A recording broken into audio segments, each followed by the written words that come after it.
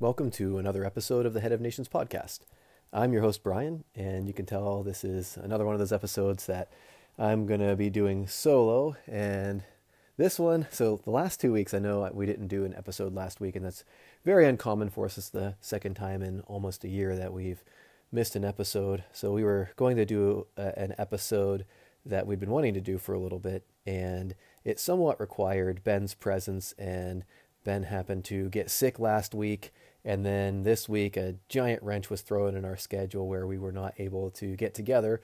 So I'm just going to pick up the torch and run with it today. So we'll get started with the passage of the week this week. Then I'll kind of get into what's new in my nations as it relates to the topic and the passage. Everything's kind of very unified this week, and it's one solid theme. So you'll see as it develops. So our passage is in 2 Timothy in chapter 4, and I'm going to read, it's a lengthier passage, it's verses 1 through 8, but I think it's very important for the episode as far as the topic of the episode, as you'll see in a little bit. So, let's start. It says, "In the presence of God and of Christ Jesus, who will judge the living and the dead, and in view of his appearing and his kingdom, I give you this charge. Preach the word. Be prepared in season and out of season. Correct, rebuke, and encourage with great patience and careful instruction. For the time will come when men will not put up with sound doctrine. Instead, to suit their own desires, they will gather around them a great number of teachers to say what their itching ears want to hear. They will turn their ears away from the truth and turn aside to myths. But you, keep your head in all situations. Endure hardship. Do the work of an evangelist. Discharge all the duties of your ministry. For I am already being poured out like a drink offering, and the time has come for my departure. I have fought the good fight. I have finished the race. I have kept the faith. Now, there is in store for me the crown of righteousness, which the Lord, the righteous judge, will award to me on that day, and not only to me, but also to all who have longed for his appearing." So, this passage is Paul's farewell to Timothy. So, Timothy was someone that Paul had trained up in the faith, someone who had worked tediously and tirelessly alongside of Paul in Paul's ministry, and someone to whom Paul is now passing the torch as he sees the end of his life approaching. Paul knows he doesn't have a lot of time left. He knows or has an inkling that he's not going to be on the earth a whole lot longer, and he's giving final instructions to Timothy. And it's not a light charge. I mean, if you look at the charge that's laid upon Timothy, he calls upon God and Christ, right? He's like, in the presence of God and of Christ Jesus, who will judge the living and the dead, and in view of his appearing and his kingdom, I give you this charge. So it's basically for the kingdom of God, with God watching, with Christ Jesus watching this charge being laid upon you. Now I'm delivering it to you. You must preach the word. You must be prepared in season and out of season. You have to correct, rebuke, and encourage people with great patience and careful instruction. Like, this is not a light charge, and it's not a simple charge. There's so many instructions in this charge, but it's really the last words of Paul in written form that we know of to Timothy, and it's what is most important in Paul's mind for Timothy to do, to take up that mantle of leadership and run with it, to bring glory to God and to help to build his kingdom on this earth. And so as we look at that verse, to me, I just think this is the way of the world in all things, especially in all good things, where there is a leader. That leader runs his race, prepares the next generation, and then when he's done all that he can, he passes that leadership mantle, the baton, if you will, in a relay race. And he's done. And he entrusts all of his work, his life's mission, which in this case is also God's mission. He entrusts that to his protege. And we see this in many, many things. Like players at a sport that are excellent become coaches. Those coaches raise up other players that hopefully become coaches. We see in business that CEOs raise up someone else and hopefully mentor them into upper management to hopefully be a CEO. But in a much more important and an eternal setting here, we see Paul has helped train up and raise up through God and through the help of the Holy Spirit, Timothy to now be that next generation of elder for the early church. So what I want to talk about, and somewhat what's new in my kingdom, is I want to give some lessons that I have learned from a very important mentor in my life who has just recently passed on to the other side. So I have many mentors. I have several. I don't want to say many. I don't have like a giant plethora of mentors, but this person was really a spiritual mentor, like a father in the faith in some ways to me. And he came to my church several years ago, and really immediately, he was an older gentleman. He immediately got involved in the church, very strong believer, and just started reaching out to me, invited me to study the Bible with him, to pray with him, to do book studies with him, and would just reach out periodically and encourage me in the faith and in other things. And, his passing really was bittersweet because he is with Jesus and he firmly believes that, and he is in God's hands. He's, clearly a believer, and he's rejoicing in glory now. But on the other hand, he's no longer around to be my mentor, and he's no longer around to instruct me when I have questions or just to encourage me in the faith. So it is bittersweet, but I just wanted to pass on what I have learned from a mentor in the faith. And there are several lessons that he taught me. And one of the lessons, and I would say the foremost lesson from his life, which he lived out diligently, is prayer is a priority. Or said another way, make prayer a priority. And that was something he was always very passionate about, was prayer and the vitality of the prayer life of the local church and of the Church Universal, where he just really helped lead prayer ministries at our church. And anytime he had a chance to be present for prayer activities or to lead prayer activities or to encourage others through prayer, he reached out to me just a few months ago, like, hey, can you pray on the way home from work? Just give me a call. We'll pray together on the phone. And he just made time to do that with many of the people in the church. So a lesson that I learned from him spiritually is prayer is a priority, or make prayer a priority. And another lesson that I really saw him live out was serve others. And I would add to this, I would add eagerly or willingly serve others, because that's really what I saw him do, is very humbly, very willingly, very eagerly just reach out.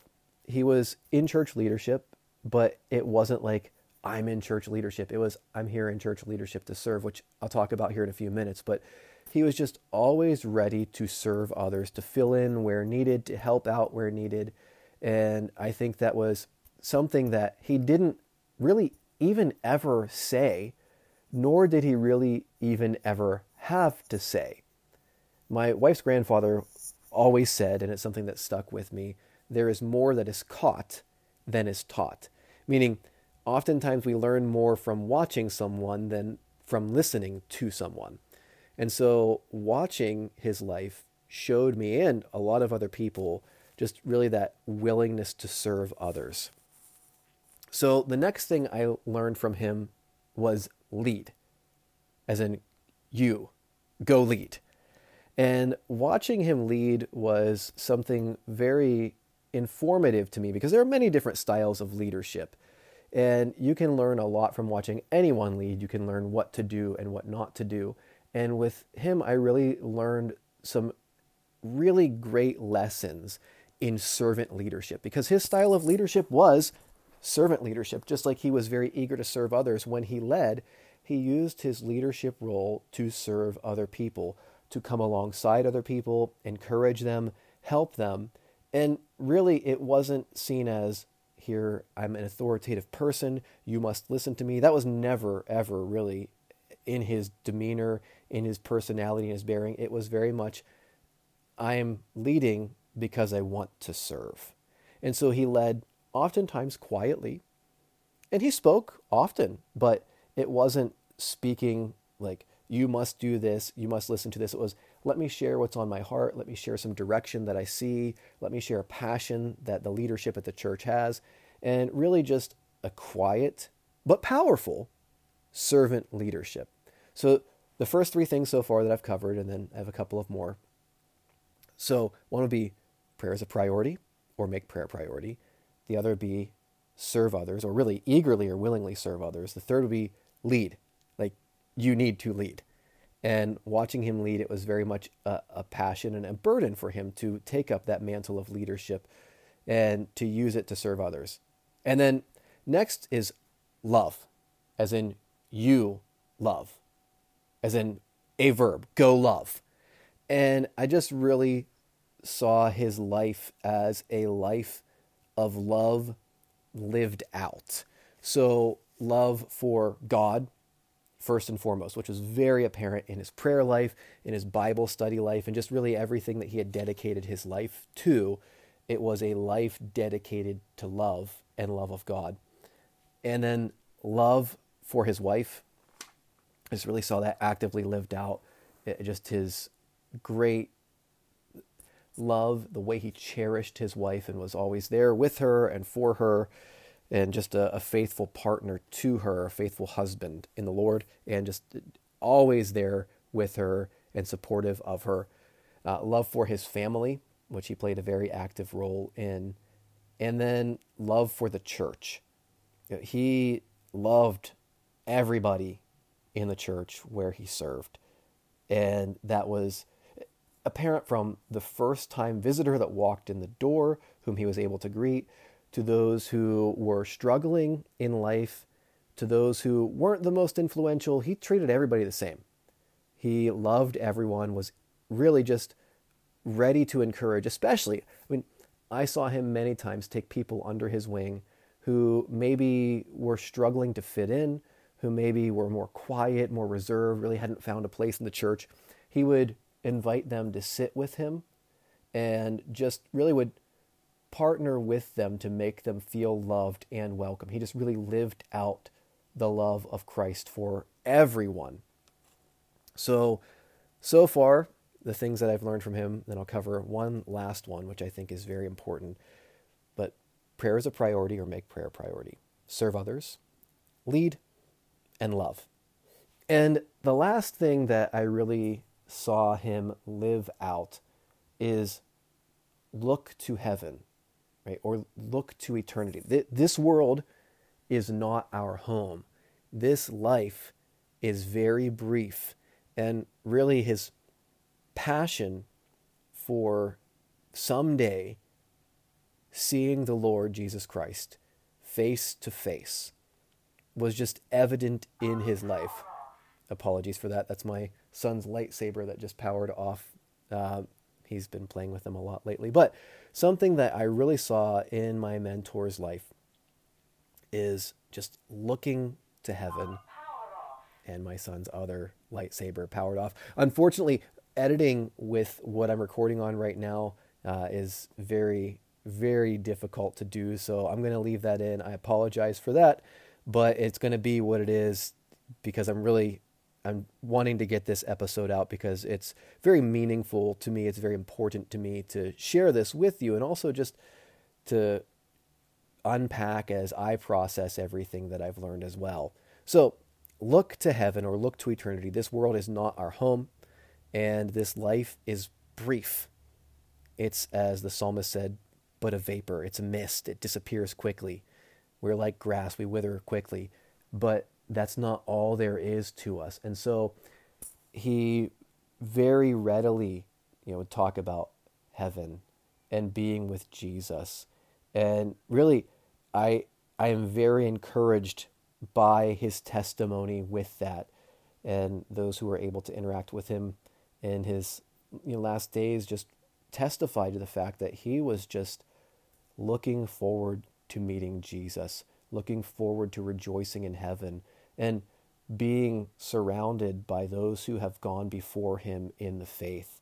And because of his vibrant faith, I have such hope and such encouragement that someday I will see him again in heaven, and we will rejoice together as we see one another in the presence of the Lord. And so that's really what I have learned through him. And I wish through my words, which I just feel like are not able to convey what I've learned so poignantly from him. I just wish I was able to better capture the essence of him, who he was, and just his great love for the Lord and for others. And so, if you haven't found a mentor, you need to find a mentor. We are not meant to live this life alone. We're not meant to walk this life alone, especially this Christian life. If we are believers, which I hope you are, you need to be being discipled by someone that's this, I'm just going to say this, someone that's not on the internet, someone that's like, I know, like if you listen to this podcast, that's awesome. And please reach out if you need to reach out. I would love to help you, but you need someone in person you can see, someone you can interact with, someone that has gone before you, has walked that road ahead of you, and is dedicated to the faith. So if you don't have that, you need to be reaching out to someone and say, listen, I see your faith. I've seen your walk. Would you be willing to just meet with me once a month? Pray with me once a month. Speak truth into my life once a month, right? Now, you do need to balance that with discernment, but you need to have a mentor. You need to have someone discipling you that has gone down that road further than you in the faith. And so the last thing I would say is if you don't have that kind of a mentor, you need to find one. Pray for one. Ask God to bring someone into your life to be that guide for you and to demonstrate through living their life in your view what a mature Christian walk looks like as a man. And so I would just encourage you, learn that lesson, because that mentorship that my mentor poured into me has left lasting lessons. Now listen, I'm not perfect. I'm not him, and he wasn't perfect, but I still am developing some areas that I saw lived in him that need to be developed more in me. But, and your mentor, by the way, is not going to be perfect, but it's really important to have that. So I just want to encourage you one last time. The things that I learned, and I think are essential for all of us to learn, is make prayer a priority, serve others, lead, love, and look to heaven. And that's all I've got for you for today. And I really appreciate you listening. And if you like the show, please leave a written review on whatever platform you're listening on. If you have questions or comments, hey, I just heard from a listener recently. So if you have questions, comments, reach out to us at info@headofnations.com. That's info@headofnations.com. If you'd like to support the show, you can go to headofnations.com, click the support tab. Listen, I know that website is just very basic. I learned some basic website formatting. Everything, really was done from the ground up. So as we continue to grow and as we continue to get support, we can upgrade the website. But for now, I did my best. And I'll continue doing my best for the show and for the listeners. But if you go to that website, click the support tab if you'd like to support us. And then really, I'd just like to encourage you all to live that life that we're called to, because remember, we are the head of our nations. So let's go live like it. Until next time.